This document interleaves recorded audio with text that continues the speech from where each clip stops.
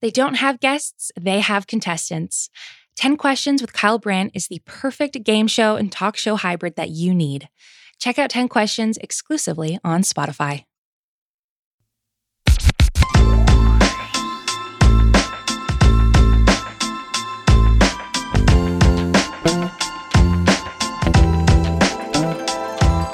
What's up, everybody? We back. Another week, another R2C2. What's good, bro? I am so pleased with you. I mean, always I am, because, you know, you're a good friend and you're a great podcast co-host and you have the world's greatest laugh. But you're wearing the Nets on Yes hoodie again, and that makes me so happy, man. We back, man. I've been on vacation. I was on vacation over the weekend, so, you know, just getting back, and this was like the cleanest thing next to my clothes. So, you know, I grabbed it to come down and put the pot on. It looks good, man. It looks good. Thank you. I was literally just talking with, you know, my boss, John Filippelli, Flip, about how awesome you were on the Nets pregame. Is he going to give me more games? We got to get you another game. We have to get you another game. It. You should text Flip and say... No, because he's going to ask me to do Yankee games, and I don't want to have to tell him no. You should text him and say, hey, what are the chances I get on another Nets game? And see what he says. You know, I'll mention it to Frank, too. You know what? We'll negotiate it right here on the air since we're talking about it. We can do it right now. Yeah, exactly. By the way, we have to say thank you to Esquire for naming us one of the best podcasts in 2021, not just sports, but overall. That was, first of all, obviously Esquire has excellent taste, but right? that was a very cool honor. It is. That is a cool honor. It's cool to, you know, have people recognize stuff that we do. I mean, it's just us sitting here having a conversation with our friends, so...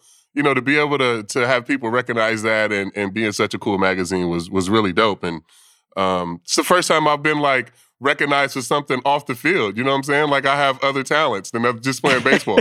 You do have other talents. It's true, man. It was really cool. And to our audience, obviously, you guys all make it possible. So, like Cece posted about the other day, we so appreciate you all. And we'll continue this journey. And we got a really good... little spring training rhythm going right now with R2C2. We talked with Gardner and Glaber last week. They were both tremendous. Let me tell you, it also helps my broadcast prep when I'm going and doing these spring games on Yes. Did you go to Tampa? Were you in Tampa? No, man. So you did them from home? Yeah. How was that? How was doing the baseball from home? Excuse me. I'm actually doing it from the studio. Stanford. Yeah. So Michael, Coney, Paul... Their setups are from home. I am doing it from Stanford. I could have probably repurposed my ESPN setup at home, but I was like, you know what? I'm comfortable. They've made the setup feel so safe. Is it harder to do baseball or basketball? Baseball is remote? way harder off a monitor because there are just things that you have to track. You know what I mean? Like, so think about like when you're watching a game, how often. Like, you can't tell if a ball's, like, in the gap or is it going to be caught or, you know what I mean? Like, you know what's crazy is that I can. Yeah. But like, a regular person can't. So, like, for me to call a game, like, just me thinking about baseball and, like, how I watch games, it'll be easier for me to call it off the TV. Interesting. Because I know what pitch it is, with the way it's moving. You can see the rotate, like, all of that stuff. Like, for me, it would be way easier to call a game. I was watching because I have, like, you know, I'm a Yankees employee, so I get like the games that aren't on TV. Remember, I sent you that video of me watching the game on my iPad. Yeah, but that's the only camera angle that I get. But I can know, like, Gary hit a home run. I was like, oh, he got him. Like, you know what I'm saying? So, like, I can watch a game and know. But I played baseball for fucking 20 years. You know what I'm saying? So yeah. But it's easier for baseball players to watch it on TV. That's so interesting, man. I by the way, I see how you were saying it's easier for you on TV. This is, again, going back to, so Flip, if you want to set me up in my home to do games, then... no thanks. But I will say, our technical and operations team at Yes Network, as well as ESPN, but in this case, we're talking about Yes, they've been unbelievable. Like, I sat in there to do the game. I did my first spring game on Saturday. I'm going to do another one tonight, another one on Saturday. And I was, like, blown away with how good the setup was. Like, because they gave me, like, where I can see I have a big monitor with program. So, like, what you would see if you're watching TV. But then I also have, like, a little 4-box that shows me Coney. It shows me the scoreboard. So when random dudes get up in the late innings, like at least you know, okay, that's who's up.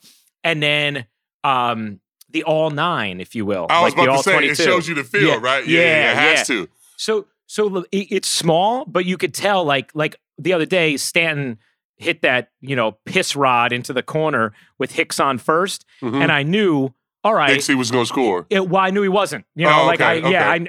But I wouldn't have known otherwise. If I was just looking at program, I don't know where the runner is, So yeah, I was able to know like Hicks is going to stop at third. So yeah, they've done an amazing job, man. It's pretty impressive, I have to say. That's crazy because, I saw you posted that picture. I was like, oh, Ruocco's down in Tampa. That's cool. And then I looked back, I was like, well, it's fans. But then, it could be fans because it's fucking Florida. So I thought you were down there. Yeah, well, I'm glad. Like, the best compliment that we can get, right, is that it sounds like we're down there, you know? So, not that you were listening in this case, but I'm going to take it as... Was I listening? I don't think I watched the game over the weekend. Because you were away. How was vacation?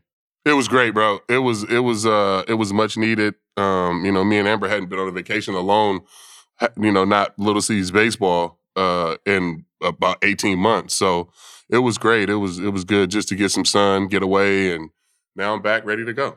Yeah, man. And we saw, thanks to your trainer Dave, what's going on with those traps now, bro. You've graduated Shrugs. From Dave is crazy, man. I sent him that picture and I was like, don't post this. And I knew he was going to just crop everybody out and then post the picture. It's just like your trap needs its own Instagram account, man.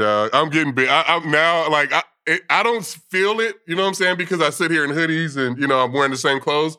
But when I see pictures, I'm like, shit. I'm getting pretty big. You're gonna have to slim down, have a lat reduction surgery. Man, you know what's crazy is that I'm 290, cuz. Like, this is the weight that I pitched at. Wow. That's what people, I was with Tiki. Tiki was with me on vacation over the weekend, Tiki Barber. And he was like, bro, how much you weigh? Like 250, 255? I'm like, cuz, I'm 290.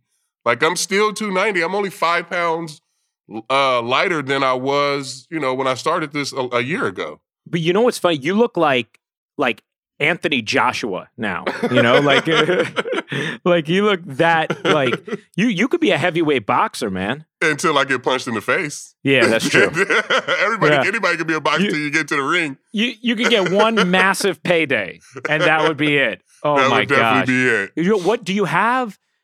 As Sadie reminds us too, muscle weighs more than fat. Yeah. Sadie's right about that. So there's the 290. What do you have? A body fat percentage from pre this? Well, when I started, I think I was at 32, and when I did it, when I did the body fat test, and we did it in January of this year, and I was at, I think, 24. Wow, man. So we've been doing it. We're going to try to do it every 3 or 4 months. Just because awesome. I can't, the scale now, it doesn't mean anything to me. You know what I'm saying?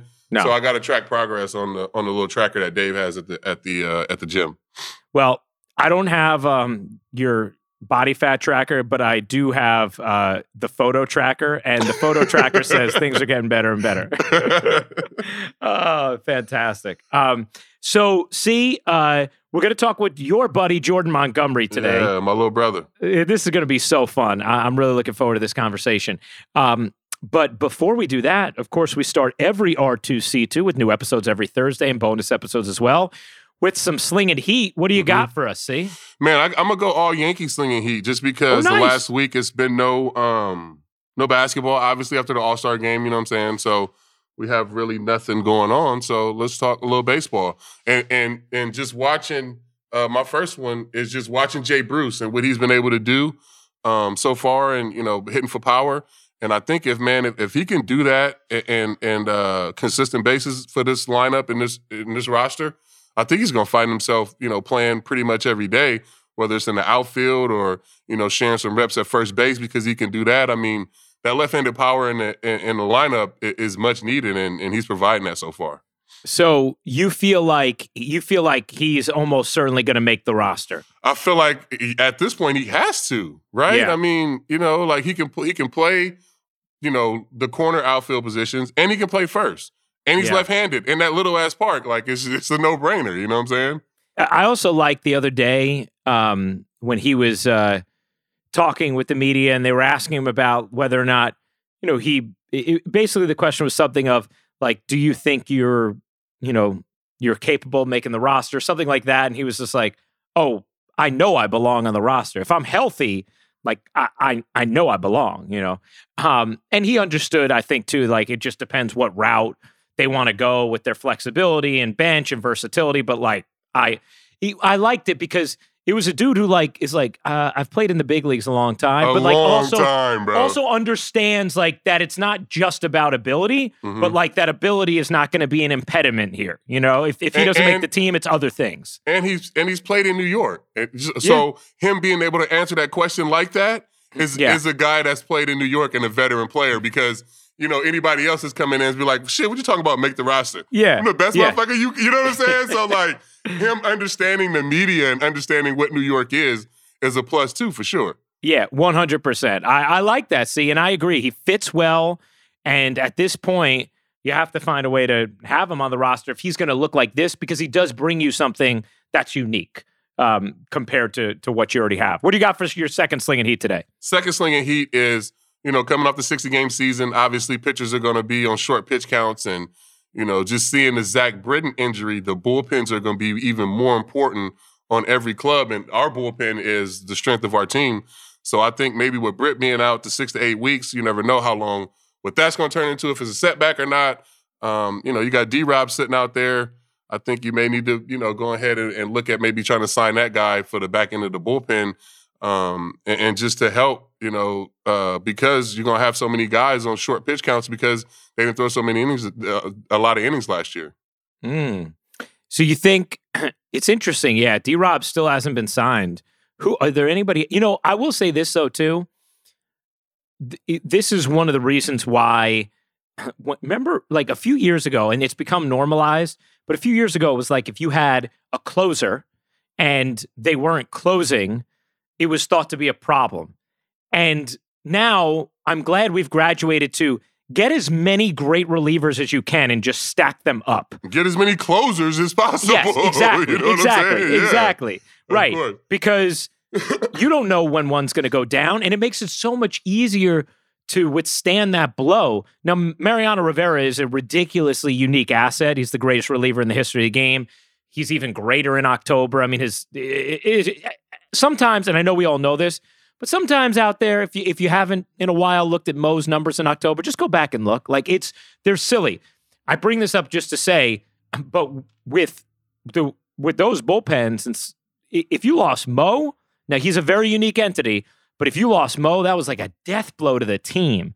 The good thing about stacking up all these closers is it's like, hey, if you lose Britton for 2-3 months, you can weather the storm until he gets back. If you lose Chappie for a couple months, you could weather the storm until he gets back. When Dellin was here, could weather the storm. The way Chad Green is out of the pen, you have some options. Yeah, no, you're right. I mean, the way the bullpen was built back even, 2009, it was built a little different, but if Mo goes down anytime during those championship runs, other than when John Wetland was on the team, the Yankees are fucked. You know what I'm saying? Back into the bullpen, our bullpen in 2009 was built a little different just because you had Jabba and then Phil went back to the end of the back end of the bullpen, but those guys still weren't experienced. You know what I'm saying? And remember by game 6, Mo's getting 6 outs. Yeah, he was pitching 2 innings by game 6. Yeah, for sure. So just the way our bullpen has been set up for the last really 5 years now,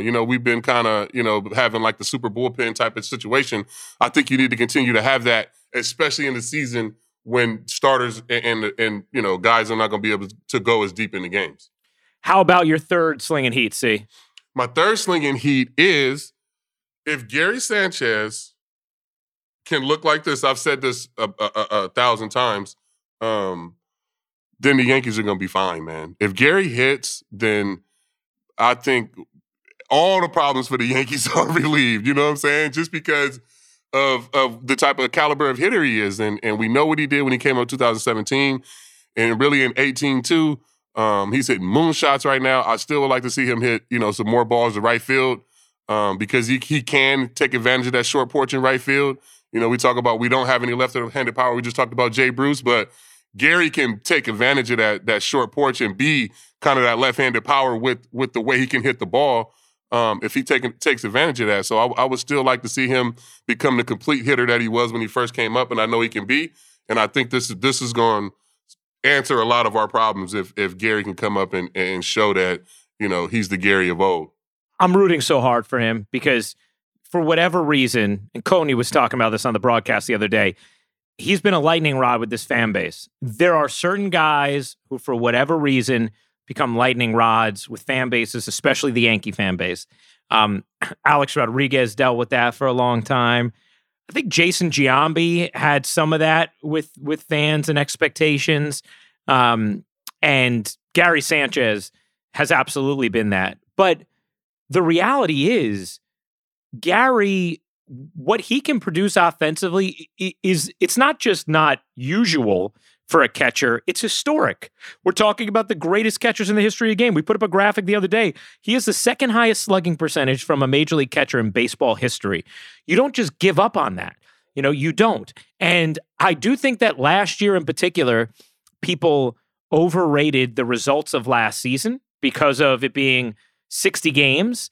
And I also feel like we have to remember that this guy, he's not 35. He's still trying to figure it out, man. And yes, exactly. And the thing is that the expectations were so high is because he came up and hit 20 homers in 60 games. You know what I'm saying? Right. So the ability is there. It's not like, and this is, I don't want this to sound wrong, but it's not like this kid, Jason Dominguez, where we haven't seen him and he's got all this hype. Gary came to the big leagues and hit 20 homers and literally turned our shit around. We rebuilt it for the second half of 2016, and that was it because of Gary Sanchez. So that's where the fans' expectations come from, and they get on him, and they're so high. But because he produced, and like you said, it's historic. So you can't. The guy's got crazy ability. And he's so young and he works hard. And it's going to be unlocked. And he's going to be a guy that's going to be in the All-Star game every year here pretty soon. And if we give up on it, I just hate to see him do that shit in another uniform. I love seeing what a great start he's gotten off to this spring. I think that's important for him because he is a guy, as Marcus Timms has talked about, who tries to get it all back with one swing, when he's struggling.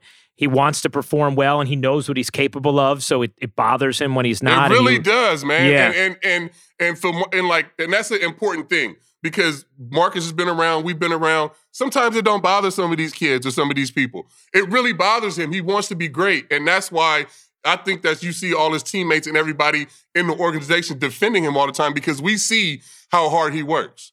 Yes, 100%. And I think, that point is important for our audience to hear, and I know you make sure to say it, and I'm glad you're saying it again, because I don't think people always realize that. But from the people who are around him, this is universal and important for people to know. I'm so glad Gary's off to a good start, and I hope it continues. All right, without further ado, it is time to chat with one of the people who'll be throwing to Gary this season, CeCe's little brother, Jordan Montgomery, coming up right now on R2C2.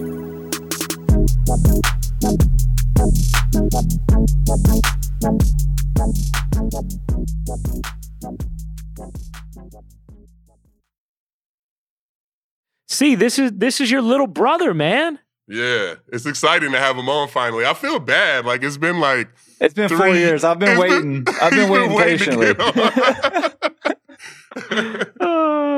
That's good. Well, it's good. It's good to finally make things right, Jordan. Yeah. And get you on. So people are fascinated by your guys' relationship. And Jordan, you referenced the other day how you get texts from C as well as Andy. And you had talked about Andy talking about his fastball versus your fastball. How yours has a lot more life to it. And you didn't give any specifics about C's text, but C said, that's because I'm not ever texting him about baseball. So, or they're aggressive, hey, you need to be attacking guys more, or you're better than that. You need to stop walking, guys. Stop being scared. Stuff like that. That's why I never text about baseball, because I'm so aggressive, bro. Like, so it's much easier for me just to text him about his parent or his girlfriend or Tuck, his dog, and then we can get into baseball. But like, if I'm just watching him pitch, then I'm sending him like aggressive text. Like, what the fuck are you doing? Throw the ball over the plate. Like, always mad, guys. So, Jordan, do you just see these texts then when you get in from your outing? Yeah, sometimes I'll get in and be like, oh, that's pretty cool. And then I'll look at it and be like, oh, okay, I see how it is. There you go.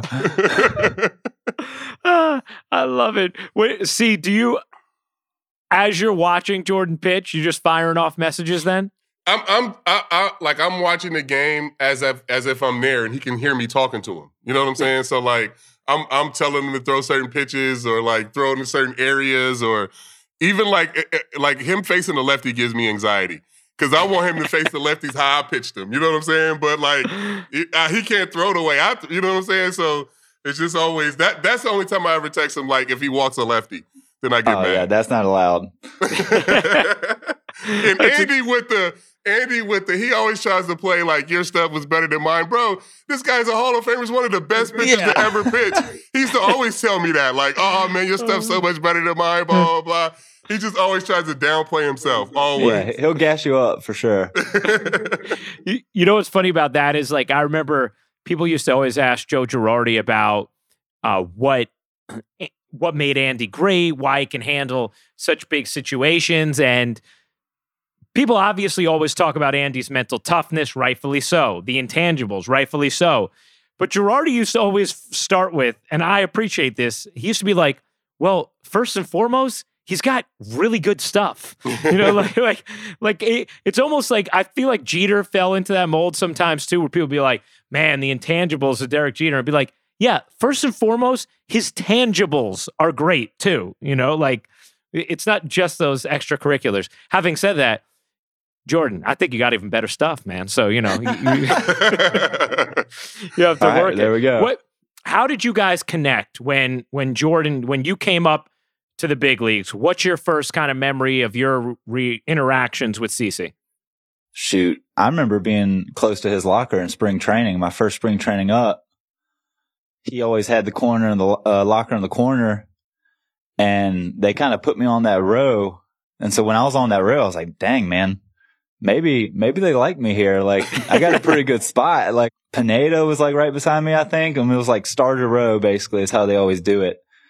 And we just kind of started talking. And what year was that when you were next to C in spring, Jordan? That was 17. 17 was his your first rookie year. Yeah, that was when I should have broke with the team, but I ended up having to do a couple extra starts because there was so many off days in the first 2 weeks. Mm-hmm. Oh, yes. That's right. See, what were your first impressions of Jordan besides seeing that his locker was going to be around yours? I was excited that we had another lefty on the staff. You know what I mean? Because it had been so long since Andy was there, and like, you know, so having a chance to, you know, be able to talk to another lefty, a guy that, you know, had good stuff. His changeup was good. So, you know, to be able to pick his brain and chop it up about pitching was the first thing that I was excited about. And then I get to know him, and he's super cool. And now, you know, we hanging out, we can go to dinner and different things like that. So it just started us being lefties and, you know, being on that starter's row in spring training. And, you know, me, I'm gonna talk to everybody in that clubhouse and, you know, see who's cool and see who's not and figure everything out. And, you know, me and Monty hit it off right away. And you know, I think Holder too. Like Holder, him and Holder being so close, and me knowing how good of a dude Holder is. And if Holder's hanging around Monty, then I know Monty's a good guy. You know what I'm saying? So it made it easier, you know, for us to connect in that way. If you just watch your teammates and watch the room in the locker room, you'll know who's cool and who's not. And it was pretty evident right away that Monty was really popular with the younger guys, and it just made it easier for me to go and approach him and talk to him. Jordan, was there?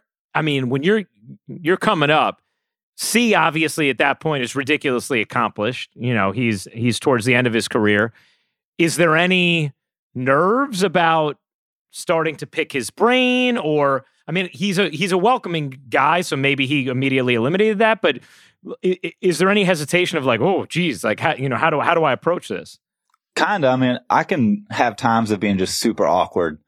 So it worked out having like all my boys up there already, like Judge, Holder, Wade. I mean, we would just kind of kick it, and then C was there, and I got like you said, I got to see how C was around them, and then me and C were hanging out alone and like just hanging out. So it kind of took all that away, being around like my crew already.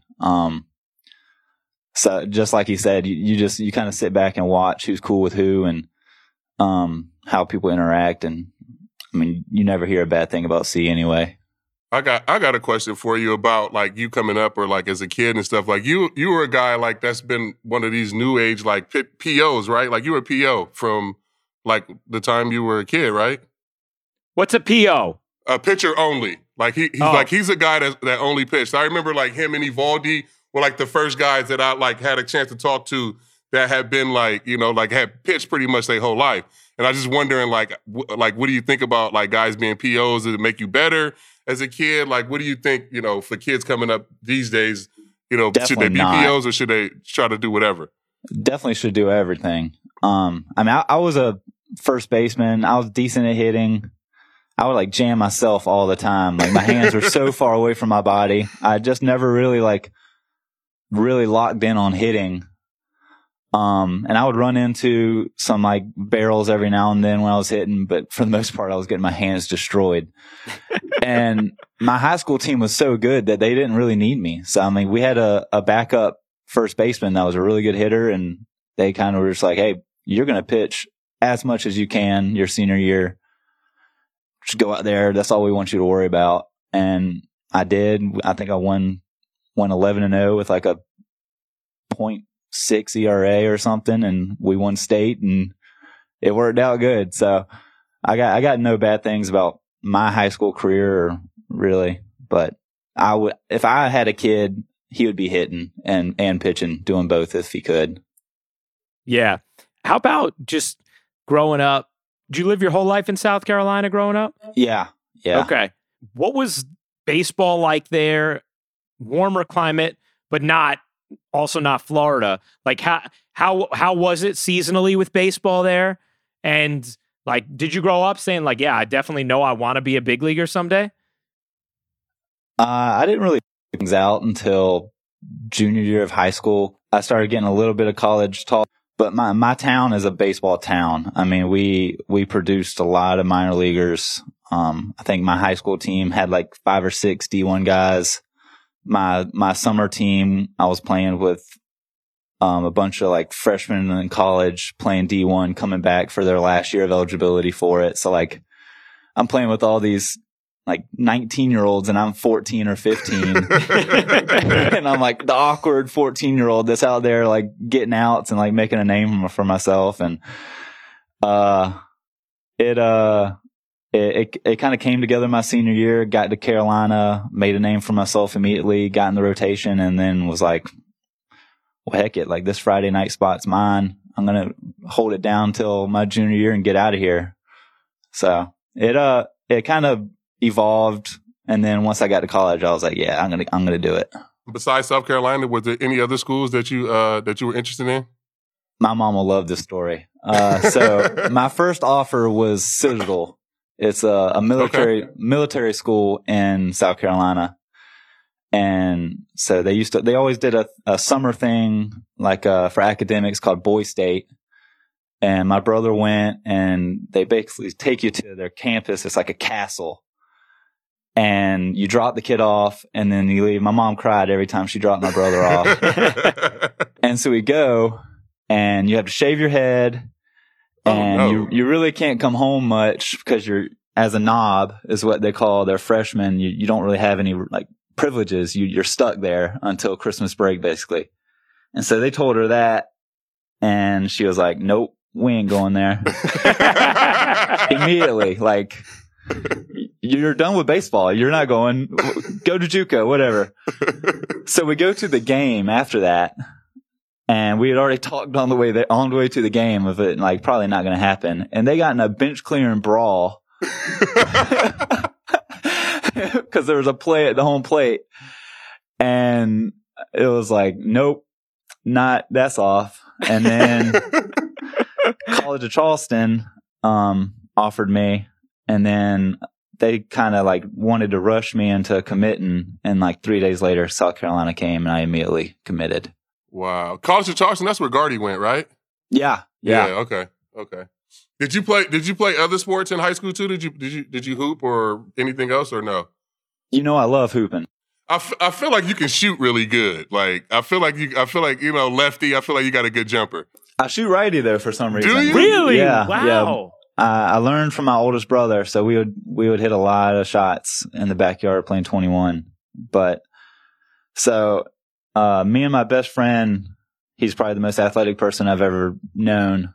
You can give him a shout out. What's his name, Jordan? Bruce Caldwell. Shout out. Shout out, played, Bruce. AAA with the Cardinals forever. We decided the basketball team was going on a spring break trip to Hawaii. So we were like, we're going to give it a shot, whatever. So we try out, we make the team. We go all junior summer to their tryouts, end up practicing with them all summer. And the coach is like, hey, like y'all are just going to like come off the bench, get our guys some rest. I mean, we had 2 7-footers. A guy went to Georgetown. A guy went to Charleston Southern. We had a freshman getting offers from every SEC school. I mean, We were a pretty good team. I ended up tearing my LCL in summer ball and shut it down. I just couldn't play. So my best friend quit too. He was like, I ain't playing if you're not playing. Hardest practices I've ever been to. Like, first 15 minutes, I was sauced already. Too much running. Did you get to go to the Hawaii trip? No. Oh, that sucks, guys. We never even made it to the school year. We had made the team and practiced with them all through summer. And then I tore my leg and I was like, Coach Tanner ain't gonna let me play. You're like, yeah, maybe I'm not gonna go through with this anyway. You know, do you and Gardy have any sort of special bond, both being from South Carolina? I feel like that's a unique state to be from. He always rags on me from being from Sumter. It's like, oh, well, they don't got that in Sumter. You know, that public school education in Sumter don't teach them that. Or the amount of times I've gotten ragged on from Gardy for being from Sumter is I wish I had $1. Gardy's always going to find a way to rag on you. Like, he could be from the same hometown as you, live on the same street, and he'll still find a way to rag on you. Oh, yeah. Yeah, that's definitely Gardy. Jordan, I thought it was funny the other day because I broadcasted your start the other day on Yes. And so in preparation for that, I was listening back to some of your comments throughout the spring. And you had been asked about your weight because last year you had put on some weight and the velocity had gone up. And someone had asked thinking like, oh, are you in that place again? And you kind of like smiled and laughed. And you were like, yeah, you know, I got a little mixed up with the mass equals gas thing last year, but I dropped about 15 pounds, tried to get more flexible. And it was funny because, see, we always talk about mass equals gas, you know? So, but Jordan, what made you kind of change your philosophy there or drift back away from mass equals gas? So I came into last year's first spring training feeling the best I've ever felt, off the mound, everything. And then quarantine happened, went home, ate some mama's cooking, and showed up. I mean, I was running football routes. I was doing everything I could, but man, I did not feel good. And then I came here and I did all right. I still had a good year, but I definitely wasn't like moving on the mound well I was just too heavy. So yeah, but you came into the first camp, you looked great. Yeah. The very first camp, like this time last year, he was perfect. I remember we were talking about it, see? Yeah. The thing is when you get big though, like it's a teetering thing. So you can, if you 5 pounds too heavy and you're bigger for your frame, then you're gonna feel out of breath, you're gonna feel gas, you're gonna feel you feel terrible in the bullpen. You feel terrible all the time. You know what I'm saying? So to be able to recognize that is a vet move though, because I would have just kept eating, bro. They giving me crap. Garrett was giving me crap because I noticed it in the season. I was like, I started smuggling hard-boiled eggs from the field to eat for breakfast the next morning. I was doing everything I could. I was eating half of the food. I mean, I was still weighing in heavy. I'm like, man, well, at least I know I'm trying. That's incredible. That's great, bro. That's amazing. You know, just watching you the other day, Jordan, I mean, you looked unbelievably sharp. How do you feel right now as far as physically goes and with your stuff? Oh, man. Right now, I feel finally think more of just me versus the guy. And that's when I'm best. I'm a competitor. So, like, if I'm not on the mound thinking about anything, I'm not timid, and I can just come right at you. So, what were you thinking about? Getting your arm up, getting your leg up. I mean, it was more of like a mechanical robot out there throwing a baseball, and then it just it spirals when you start doing that. So I got to work with my guy back home and get things right. It's hard when you first come up, bro. Like, because you are thinking about everything. You know, you're trying to make sure your mechanics are good. You're worried about if you're gonna get sent down, if we're gonna trade for somebody. It's you're worried about everything. You know what I mean? And you don't know if you can compete. You know, it's just a bunch of different things. But now that he's older, he's settling in. He can come into camp and know that he's in the rotation, and he could just get ready to pitch a season. That's a huge difference mentally. You know what I'm saying? Like, and if a switch can go off where you just like, like this is my spot. Like I'm fine. I just need to go out here and execute pitches. It makes it a lot easier, a lot less pressure on yourself.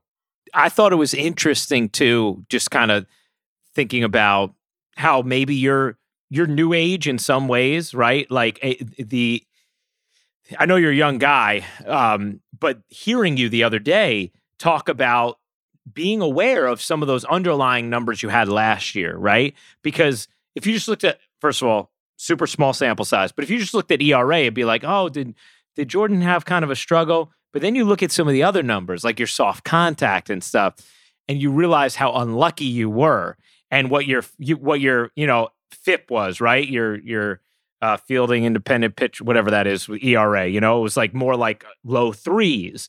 And I appreciated the other day that you were like, you know, ultimately, I did feel like I had a good year. I feel like some of these numbers probably, you know, I don't know how you worded it, I'm paraphrasing, but like you were unlucky a little bit or whatever, because that's the story that actually is told. And I'm wondering, how did you get to the process of being not only in a place where you're aware of those numbers, but you're embracing them and willing to use them and conversate about them to say, you know, I know this number maybe doesn't look great, but actually, if you look at my broader resume from last year, there's some good there. Yeah. I mean, realistically, a lot of people don't even really like look at ERA anymore. But I mean, I can picture like 6 games last year where I was on the verge of a quality start and I give up a Bermuda Triangle bloop single that scores 1, or another like an infield single that turns into 2 runs, or just like stuff like that, like outs that could have been outs or whatever. I mean, not making excuses, make a better pitch and don't let them hit it. But on the whole, a lot of soft contact kind of was the end of me last year. So soft contact's what we're trying to do. So I'm going to keep trying to do it. Are you, when that happens, Jordan, are you saying to someone, you know, whether it's in analytics with you guys or operations or one of the coaches, you're saying, look, like, I feel like I'm pitching better than what the results are. Like, is there anything to support that? Or is someone coming to you and say, hey, don't get down because actually this is all good? Yeah. I mean, I guess they came up and told me that. I mean, I'm always out there, like, if I'm giving up runs, like, I'm going to try and find a way to not. Mm-hmm. So, I mean, that was Larry. Larry used to always be like, I go out and I give up 5 runs in 6 innings. And Larry would be like, well, your soft contact rate. Oh, I don't give a fuck about soft contact right now, Larry. I just gave up 5 runs, cousin. We lost the game. Like, I don't care about that. You know what I'm saying? Like, I need them to hit it harder then. Like, just hit it at people. But it probably keeps you from getting down on yourself, right? To know, well, I'm still doing what I'm supposed to do. Yeah. I mean, just tell me how it is. I'm not going to get down on myself or whatever. I'm a I'm a professional. I mean, I'm here to get outs, and laser beam, then an infield single, right? That's a hit. So I'm not gonna make excuses. I'm just gonna keep on trying. I mean, if I'm making soft contact, then I'm doing something right. So, and that's like you said, he's a new age guy, but Monty's old school, bro. In the way where like none of that shit matters. Just give him the fucking ball and get out of the way. You know what I'm saying? Like that's what I love about him. It's like, you know, yeah, the numbers and all of that stuff, and you got to pay attention to the analytics and all that stuff. We know that all that stuff makes sense, but at the end of the day, he still wants to get out and win games. You know what I mean? Like, yeah, we can look at the soft contact rate and all of that stuff, but still, at the end of the day, we still lost the game. You know what I'm saying? Like, so you're saying what I've been trying to say. I love that about him, that his like the competitiveness, and I think that get lost sometimes in the analytics, if that makes sense. I mean, you described it before too, Jordan. You said, I'm an ultimate competitor. When I'm not thinking, when I'm just attacking, that's when I'm at my best.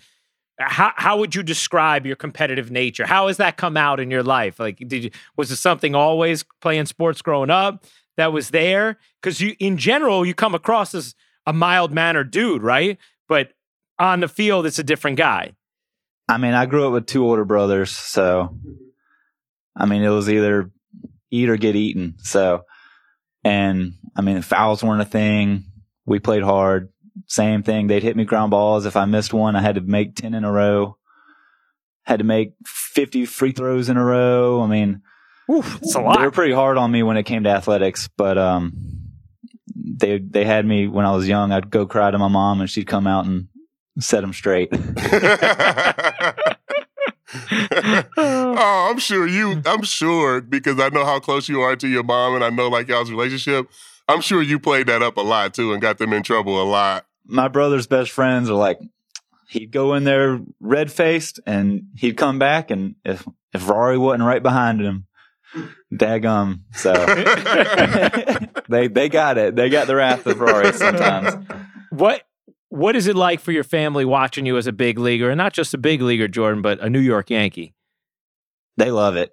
I think they're more nervous than I am when I'm on the mound. I know my brother's like super nervous. He's just like C. He's on the mound with me, saying what pitch I should throw. Like going, oh yeah, good pitch there. Like, I've got videos of them sneaking video of him, and he's like twitching, like. So they're great. They come out whenever they can. COVID's been tough. My mom hadn't seen me pitch since before TJ, so she's itching to come see me throw. So I mean, they're a wreck when I'm pitching. That's the best way to say it. You know what's funny? We recently had on Margie, Cece's mom, on the podcast, and she was saying that she was like, you know, every single start of his life, I was a nervous wreck until he came out of that game. Like there, no moment of enjoyment, no going and getting snacks until after he's out of the game. Oh yeah, no, for sure. I think every mom's like that. Yeah, for sure. No doubt. Jordan, how about last year? You got a big start in the playoffs in Game 4 against the Rays, and you pitched incredibly well. You helped save the Yankee season. And Cece and I talked about at the time, and the number one focus, I think, for C was he was so excited you were getting that opportunity. And that was, when we were previewing Game 4, that was on top of mind for C. What kind of lingering effect does it have for you, knowing that you pitched in an elimination game with the season on the line after 2 emotional losses where it kind of feels like everything is backsliding on you guys now, and you came through in the way that you did? I love that. I love having that opportunity. I've always been a guy that wants that opportunity. I treat it just like a normal game, same nerves, go out there and kind of have the same mindset. I mean, go after the guys, those strikes, keep the team in it, and it's a win. So another brothers growing up, I don't buckle, I guess.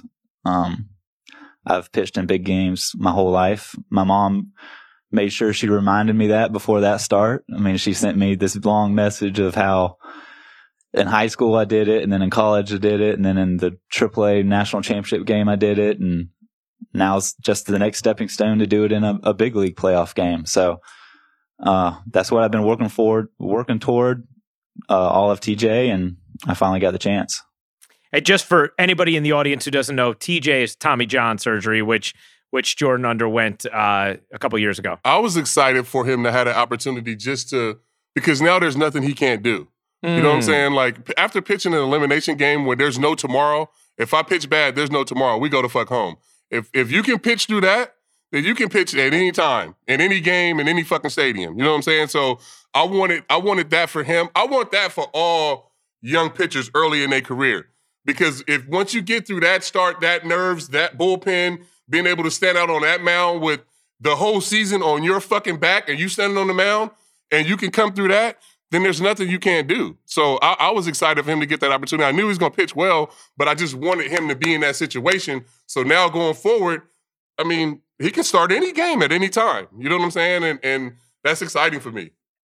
Jordan, how do you view yourself kind of in this Yankees rotation? You're a younger dude, but you're also more reliable in some sense than, Davy Garcia, who hasn't been here before, right? Or even some of the guys coming off of injury, Tyone and Kluber, some of the other young guys as well, Schmidt, Herman's his own entity, obviously, with what he's dealt with.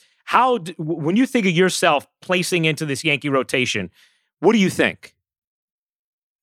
I'm excited about the rotation as a whole. I'm excited about the opportunity I'm going to have. I think I have a lot more responsibility this year of being a guy that goes out there and has a little more lead on deep. And I think the team's going to need me to do that. So I definitely have thought that during all the prep of working on the mound and getting my pitches in and just building up. Just to be a reliable guy that goes out there every 5 days. So, I'm excited about this year, having that opportunity, and hopefully I have the best year yet. I'm glad you said that about the Yankees and the team going to rely on you to go deeper into games, because they are. I wasn't going to say that. I wasn't going to say that with you on here. I was going to wait until after, but no, I mean, I think Monty, this is going to sound crazy, but Monty's the most important piece to that rotation, because he's the next he's healthy next to Cole. We know what Garrett Cole's going to be. Yep. Like, Monty's got to be the next best thing, because we don't know what anybody else is going to be in that rotation until Sevy gets back. You know what I'm saying? So it's two stable, healthy pieces that we know can pitch in the big leagues and really good. And it's Monty and Garrett Cole. So he's going to have to hold it down until these guys can prove that they're healthy, or until Sevy comes back. But I wasn't going to say that with you on here until you said that you know that the team is relying on you. Because so no pressure, Monty. Appreciate it. Since you just said Monty, this was one of the questions. We have a bunch of questions for you from people, from Yankee fans, Jordan. But Salty New Yorker on Twitter wanted to know, which nickname is the real nickname, Monty or Gumby? I like Monty better. I don't think people have ever seen the Gumby that was Gumby that actually got the nickname. I mean, I was a freshman showing up in South Carolina, like Gumby. Like Gumby. Best way to explain it, man. I had no muscle. I think I'm like a whole different version of what I was in college. What about, Jordan, you mentioned before the guys who you come up with in the minor leagues who you kind of had at the big leagues then before you got there, Judge included. What was Judge like as a minor leaguer? Same. I mean, I played with Judge a little bit in AAA, but he was the same. I mean, I remember pitching in AAA, having a good outing, and then he hit one. If you've ever been to Scranton, they have this big blow-up rail rider in the back of like center left field. Yeah. And he went over it, a grand slam over that against the Nationals AAA team. But it was just the same. Same for every guy that's come up. I mean, we just show up to the field, get our work in. It's like the Yankees have bred us to just show up and like enjoy being around each other and working hard. That's dope. Jordan, you game for some fan questions? Sure. All right. I thought we already started that. Well, I did one, and then I kind of deviated. You did two, Ruocco. No, the second one was just me. Oh, okay. Yeah. Well, you're a fan, so. Yeah, okay, that's true. I am. From King DJ 5297, over the course of your career, what's the biggest change you've made to your pitching mechanics? I wouldn't say they've changed that much. The thing is, when I get away from what I need to be doing, which is get to the top of my delivery and then go, I think I need to move slower to get into my legs more, which is actually getting out of my legs. So the more of rhythm I have and like a constant tempo, I can recreate that more and more, and that gets my hand in the same spot. And then I can start manipulating the ball and like feeling my hand manipulate the ball a little bit. And then that's when I'm cruising. See that overthinking right there? Like, you ask him what he's thinking about, that's what he's thinking about on the mound. But like, when he's able to repeat his delivery, I think Monty's delivery it hasn't changed because it's almost flawless. Like, he's on balance when he's right and it's repeatable. He's on balance and like headed down towards the plate like every pitch. So that's a crazy thing to be that big, 6'6", and be able to like when he's on to be able to repeat his delivery that much. This question, speaking of pitches, comes from Goat Sports 6. What is your favorite pitch, and what was the hardest to learn? I think my favorite pitch is like a freezing a guy fastball inside. I love throwing inside. I think it sets up everything, and it's something that guys have kind of gotten away from. I know Larry always told me live or die with fastball down and away. CC will love that. And I'm like, no, like I live inside and then I'll go off that. Which I'm about 50-50 now, I guess. But the hardest pitch for me to learn was making my curveball better. Which the bigger and stronger and more athletic I've gotten over the years has helped my arm speed and getting a little more depth on it. But it definitely didn't come easy. And then one last final fan question for you. Neftali Geschmack wants to know, do you have a pregame ritual or special food that you have on game days? I try to keep it light. In college, we would always have our pregame dinner 4 hours. So I try and do that just because I don't like feeling full. I'd rather be hungry going out there than like stuffed. So like the lighter, the better I feel going out there. So I'll do that and maybe snack on a banana like an hour before the game. That's really it. I try and chug water as much as I can. This is the last. We got to get you out of here on this, Jordan. I got to bring this back up. Earlier in the pod, you very adorably mentioned that you're just awkward. You're just awkward at times with people. You're like, yeah, I'm just kind of an awkward guy at times. Give us a story, Jordan. What's a Jordan Montgomery being awkward story? I think I'm like just like ADD. Sometimes in the media, I'm like just like tripping out, looking in different directions. I mean, for those just listening, Jordan's just looking around. Yeah. I mean, my girlfriend had to tell me this morning, I was like, don't bite your lip and just focus on the Zoom call. Focus on the camera. All right. She's like watching my media after games and be like, it's tough to watch, man. Like, his girlfriend is like Amber, bro. So like, you know what I mean? She runs pretty much, she tells him everything, just like Amber. Oh, so I love the same it. thing. Then he's a lucky man. Right? Oh yeah. Nah, outkicked my coverage for sure. I like that. Well, I hope that she gives the approval here today, Jordan. You let us know if she has any teachings. We'll just get you back on. But I'm so glad we were able to do this. I'm sure you know, but C is always informing our audience about how much you mean to him and your guys' relationship. And we're rooting so hard for you, man. And that curveball looked downright filthy the other day. So cannot wait to see it this season, man. Yeah, I'm excited to have some fans out there too. Sure. Amen. We are as well. Thank you for doing this, Monty. No problem. Thank y'all for having me. Thanks, guys. Appreciate it.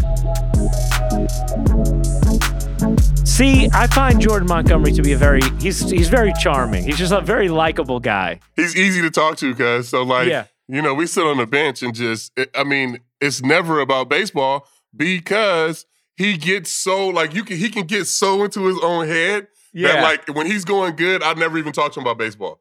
Like when he's right, locked in, mechanics are good, he's repeating his delivery, there's nothing to talk about. Because if you start talking to him about different things, he start overthinking and he gets out of whack. You know what I'm saying? So that's where I say he's old school in a way where you just give him the fucking ball and let him get on the mound and do his thing, you know? Yeah. You know, you talked about it and he brought it up.